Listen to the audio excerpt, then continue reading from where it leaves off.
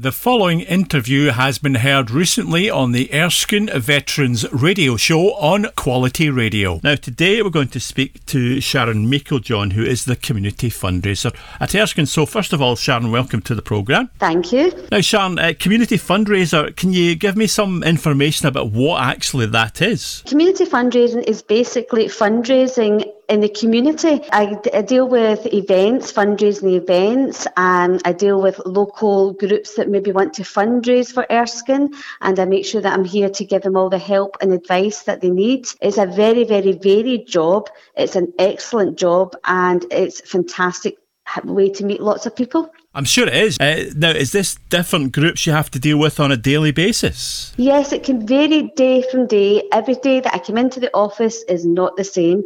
One day I could be meeting with a church group, and then the following day I could be meeting a big corporate group. That's the sort of basics on this. There's various events that you're at throughout the year, and obviously people will know some of them.